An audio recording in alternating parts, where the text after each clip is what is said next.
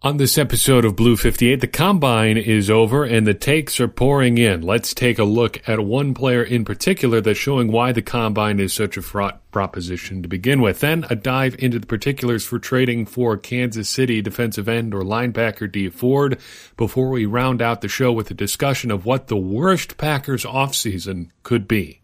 Blue 58! Hello and welcome to another episode of Blue 58, the one and only podcast of thepowersweep.com. I am your fearless host, John Meerdink, excited to be with you here for a post-Combine episode of Blue 58. Combine was good. I enjoyed all the stuff online about it. Was not around the internet a whole lot this weekend, was doing a little bit of traveling. The trip was good, a little bit colder than I anticipated, but nonetheless, still good to catch up with what was going on with the Combine after we got back. And it looks like it was a lot of fun, as it always is, and it looks like there's a lot of stuff to overreact to and about. And basically, it's just going to skew our opinions for the next month or so until we get to the actual NFL draft, and then everybody gets to evaluate their drafts based on a thing that really didn't matter from 6-7 weeks ago. Sound good? Good, because that's how it's going to happen every single year. I don't think I'm at the point where I am prepared to do, position-by-position reactions to how guys did and how that could affect the Packers. I don't think we're really going to know that for a while. But I think there is one guy in particular that kind of symbolizes what's wrong with the Combine and how we process it. Talking about Jachai Polite of Florida. Commonly projected to the Packers prior to the Combine, but now it looks like he may be out of the first round altogether. Is that true? Is that false? Is that a good opinion, a bad opinion? Do we really know? I'm not sure. But there are three things I think we can take a look at here that are of note that apply to Polite particularly and players in general. First, this should reaffirm that all these pre-Combine mock drafts and projections and things like that, predictions, are absolutely worthless. I said this before the Combine, and I'll say it again now. The Combine is not necessarily good for predicting future performance of these players. But guys are going to get drafted off the Combine anyway, and they're going to see their stock go down because of the Combine. Such is the case with Jachai Polite. He was predicted as a possible, even likely pick for the Packers at 12th overall. Now it looks like he might be out of the first round altogether because his workouts were bad, and now those projections and mock drafts are changing as a result. So which was true? Which is true? Well, certainly the ones before the mock draft or before the Combine seem at the very least misguided because they were dealing with incomplete information. And now people are probably overreacting the other way. He'll have his pro day sometime between now and the draft, and then we'll have to react again. His numbers will probably be better there. It's in a much friendlier environment, and it's a little bit easier for players to perform better in those kinds of environments. What numbers do you trust? I don't know. I don't care. I don't want to spend any time trying to figure that out right now. The point is, now we've got some actual information by which to assess these guys, and things have changed a whole lot. So everything that happened up to this point is pretty much worthless.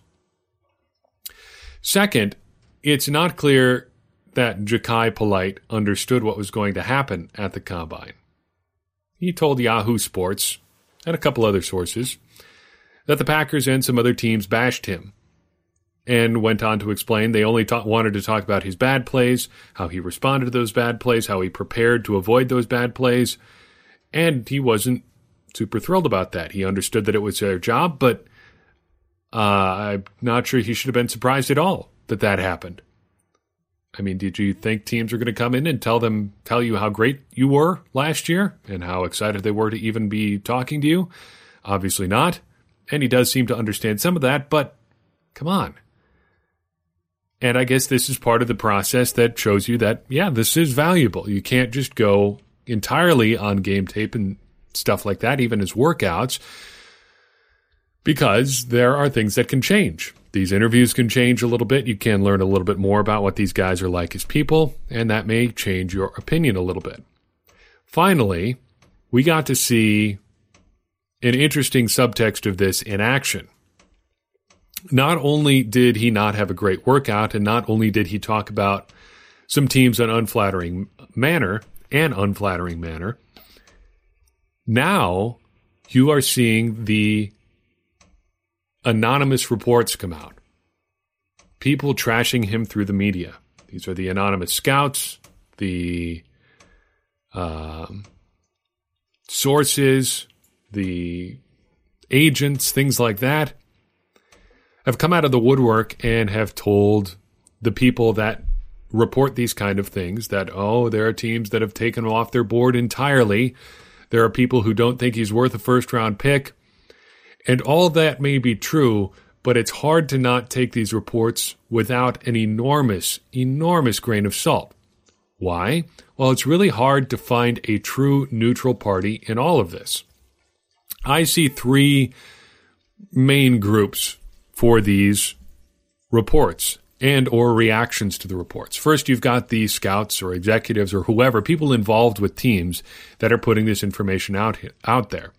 They don't have a lot of incentive to be truly neutral here because it can actually pay off for them to put out information that pushes him down draft boards, affects how other teams see him, things like that. That's good for them to get out there because it helps them. Then you've got the people in the media who are bashing him, who are saying, yep, this confirms all the character concerns, yada, yada, yada, that people may have had about him. I don't know if there really was anything like that with this guy in particular, but, just there are things like that being said out there. Those people are hard to trust as neutral because they are benefiting from the subsequent outrage that arises from criticizing this guy. Those outrage clicks, those outrage retweets, that outrage engagement in general is a real thing. And coming out and saying that somebody or something sucks is a good way to get that kind of engagement. It's kind of an annoying way to be if you're going to be in the media, but there are a lot of people who have made a good living doing that for a long time, so it's not going to go away. But we can be conscious that it's out there. Then you've got the third group of people who are coming out and praising and or defending Jachai Polite and or any other person who's in this situation, because he won't be the only one who goes through this kind of car wash situation over the course of this draft process. These people come out and defend him because then they get to be the voice of reason, the white knight defending Jachai Polite, being like, oh, they're just trying to slander him. You get to play the good guy. You benefit too. So really, it's hard to sort through all this stuff and say, this is the true opinion. This is what's true about Jachai Polite. Because everybody's got something coming their way for what they're saying. They are benefiting from something going on here. Take everything that you read with a grain of salt because everybody's got an angle of some kind. There are sites out there that, put a pretty neutral perspective out there, but even then, they're evaluating this guy one way or another. They're evaluating all players one way or another. And they stand to benefit from their perspective. Always ask who benefits.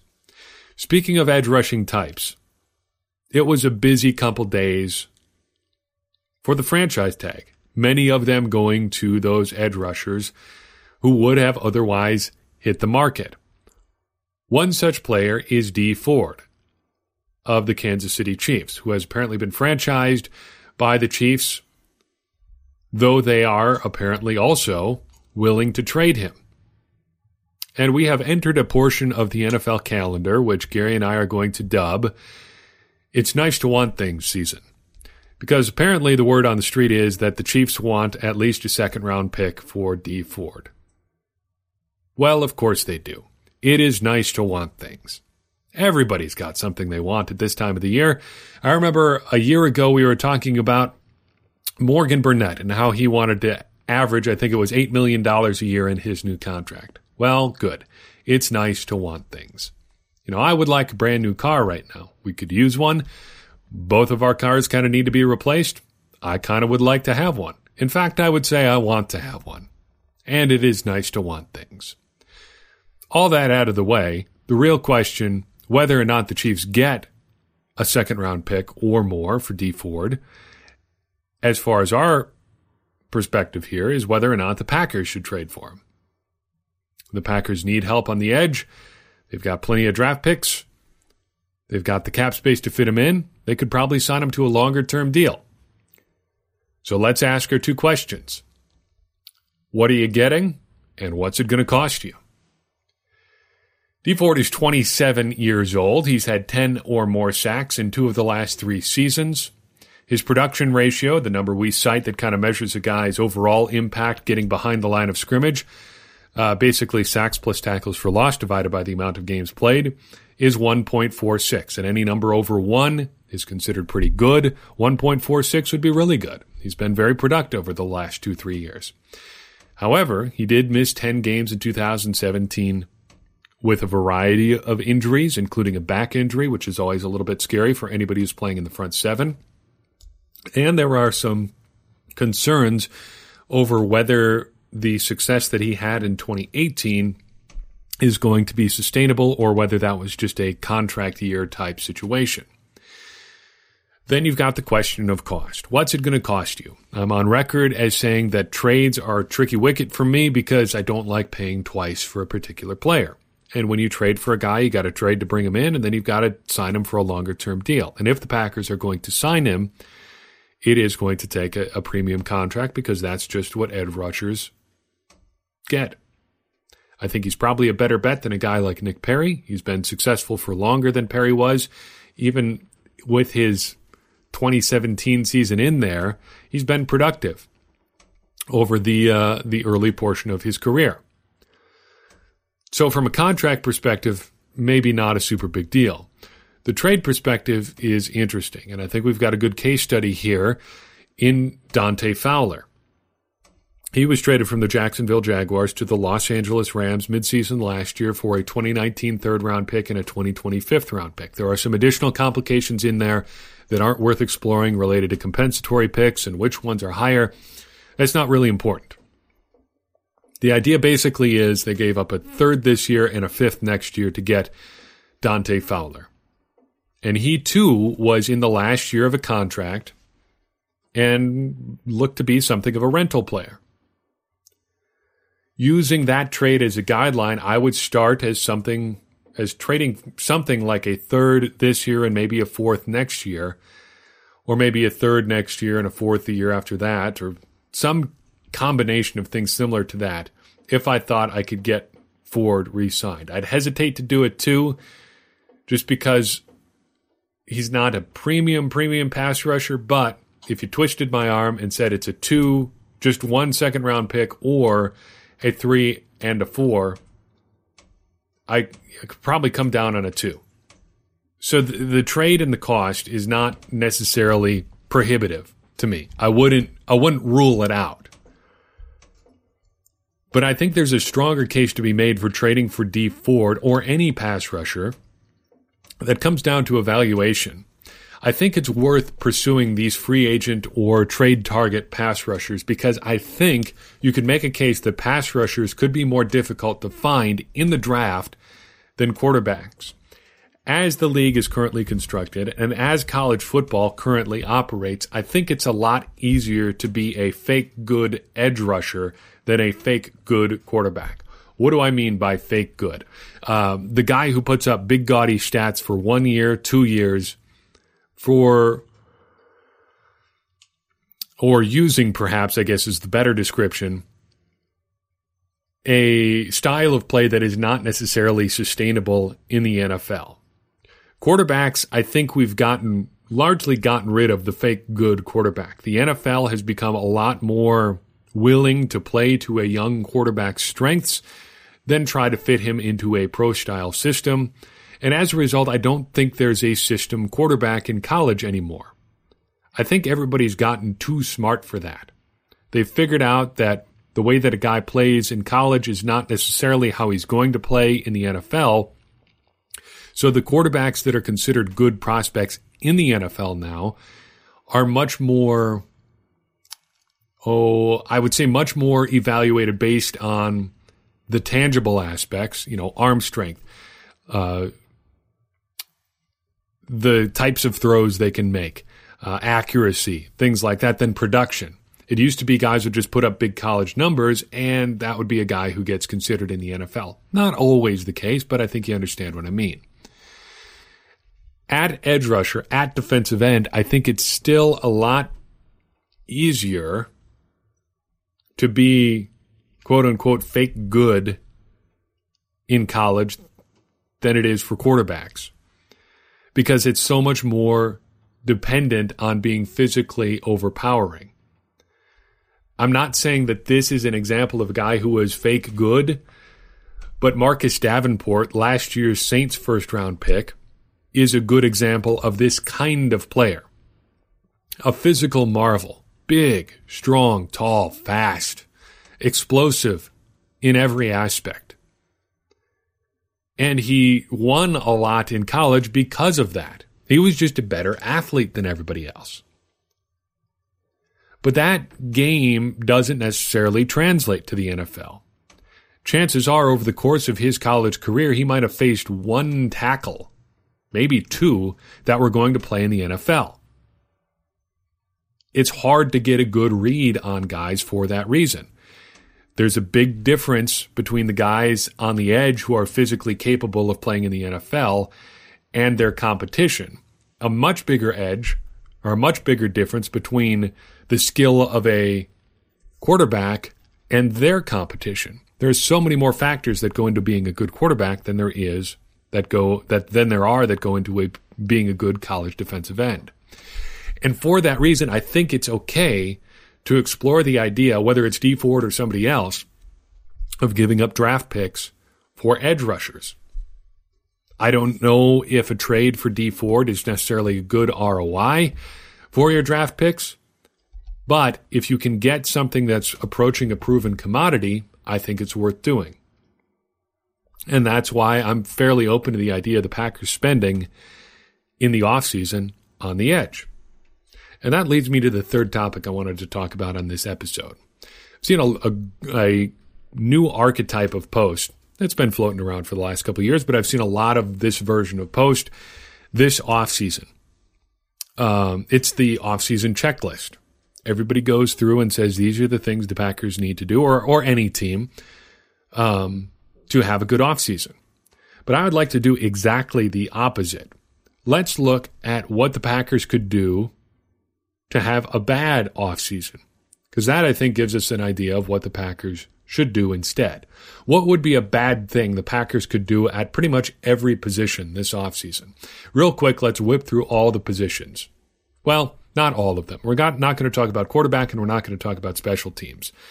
Special teams is a little bit of a crapshoot, and I'm not sure the Packers have a ton of strategy to deal with in the offseason as it pertains to their specialists. Plus, it's kind of boring anyway.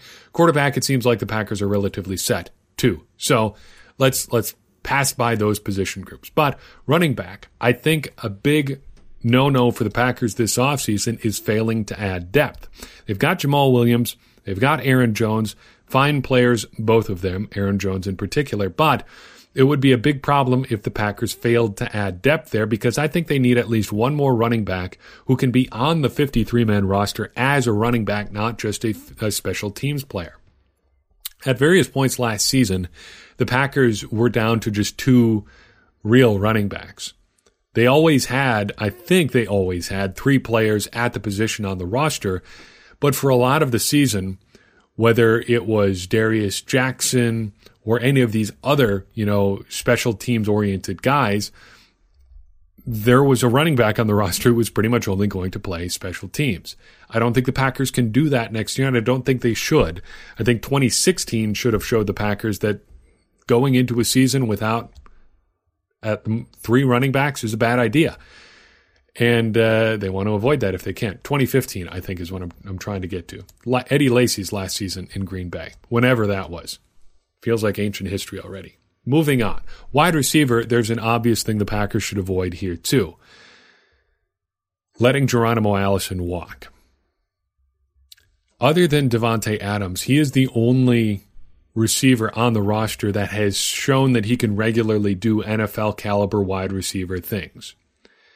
Marquez Valdes-Scantling and Equanimeous St. Brown both had reasonably good rookie seasons.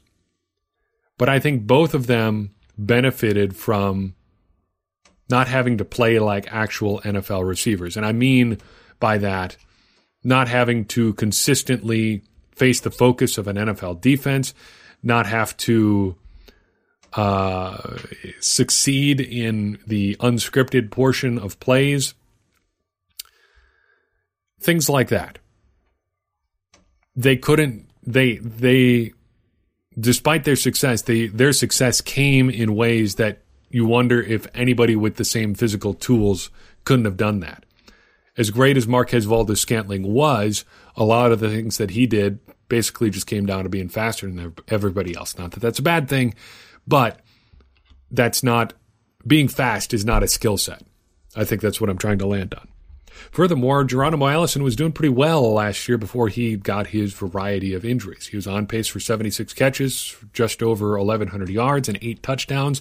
May not have held that pace, sure, but he was playing pretty well.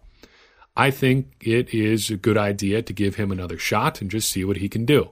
At the very least, you carry him through the offseason, and if you're feeling pretty good about the other receivers on your roster, cut him loose then. Chances are the Packers aren't going to draft a receiver early enough to make him completely useless on the roster. And anybody you draft in the 4th, 5th round or later is probably not going to be as good as Geronimo Allison is right now. You might as well take another look at him this offseason and into training camp. At tight end, I think it would be a big mistake for the Packers to continue to stay old. By that, I mean standing pat with guys like Jimmy Graham and Mercedes Lewis without adding anybody new, Rob Tonyan notwithstanding. I think Jimmy Graham and Mercedes Lewis are fine. I would like to see both of them come back. I think we're going to get Jimmy Graham back for sure. Comments by Brian Gutekunst seem to indicate that. I would be in favor of bringing Mercedes Lewis or another experienced blocking tight end back for the Packers as well. But I don't think they can afford to just have those guys come back and say, yep, that's the top end of our tight end depth chart and call it good. I think they need to add somebody into the mix, whether that's in the draft or through free agency, that could compete at the top end. Because if the top end of that position group stays old, for the 4th offseason in a row next year, we're going to be looking at more tight end questions. And I'm tired of talking about tight ends every offseason. On the offensive line, they need to look at right guard. And it would be a big failure for the Packers to commit to a player at guard who can't play right away. The Packers need depth at tackle. That's been the case for a couple years now. Nobody's surprised there. But they need a guard even more. And I don't think this is a development situation. This is a we need one situation, preferably a guy who could start pretty early on. I think Byron Bell or Justin McCray or Alex Light could get you through a couple games at the start of the season, but they need bodies at guard. And they need one who can play sooner rather than later. You're not going to find another Quentin Nelson. They don't make a lot of those. But they do need a guy who can come in and contribute early on. Switching over to the defensive side of the ball, I think it would be a mistake for the Packers to avoid strengthening the strength that is their defensive line. It's okay to get better where you're already good. You should never hesitate to add good players at positions where you already have good players, because depth, especially at a position like defensive line, can evaporate very quickly. The Packers are good on the defensive line. They've got Kenny Clark, Mike Daniels, Dean Lowry. Even some of the young guys were coming along last year. But they can also add some depth there, whether it's in the middle of the draft, through free agency, guys who can do useful things for you, even a guy like Muhammad Wilkerson. It shouldn't be out of the question to add more guys at defensive line. In fact, I think it would be a mistake not to do so. On the edge, things get interesting. Because, like I said, I think the Packers need to spend here, and I think they're going to spend here. But what could lead to a bad offseason for the Packers is betting big on the wrong free agent. Top-end edge rushers are going to be expensive.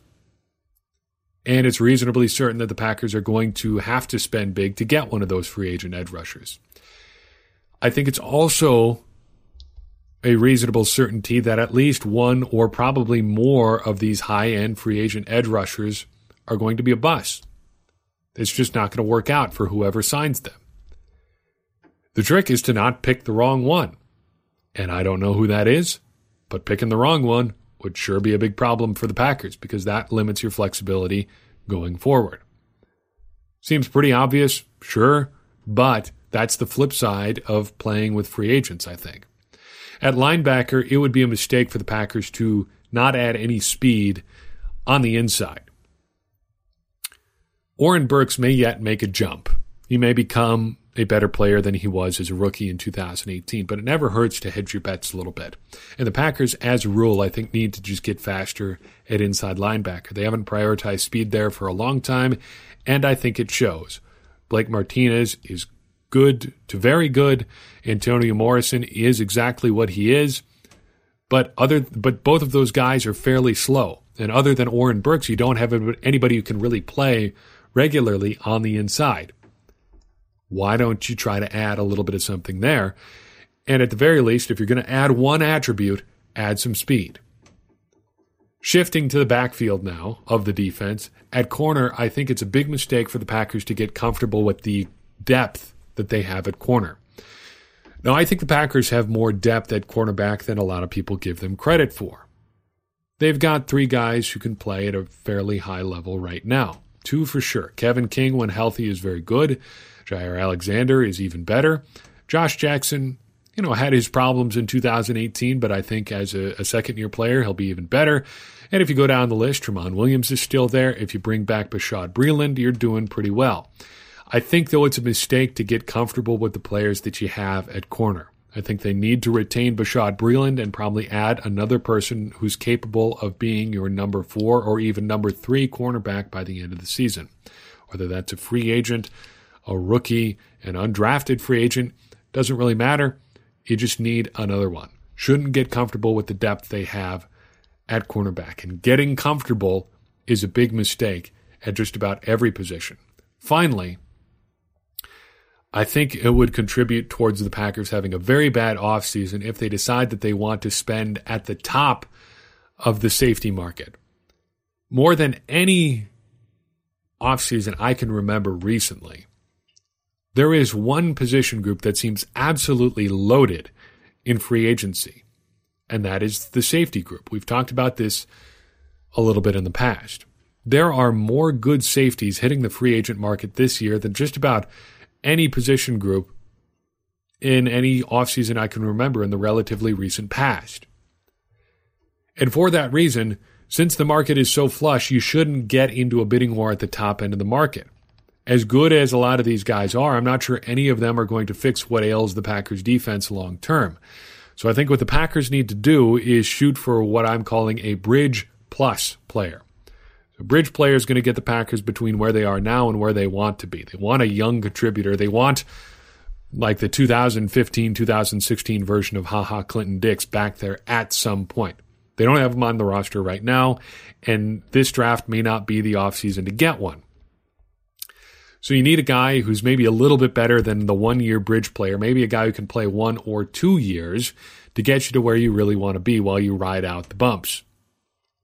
And this is a situation where you can use free agency to get yourself out of where you are now and get you a little bit of flexibility to figure things out later this year or into next year.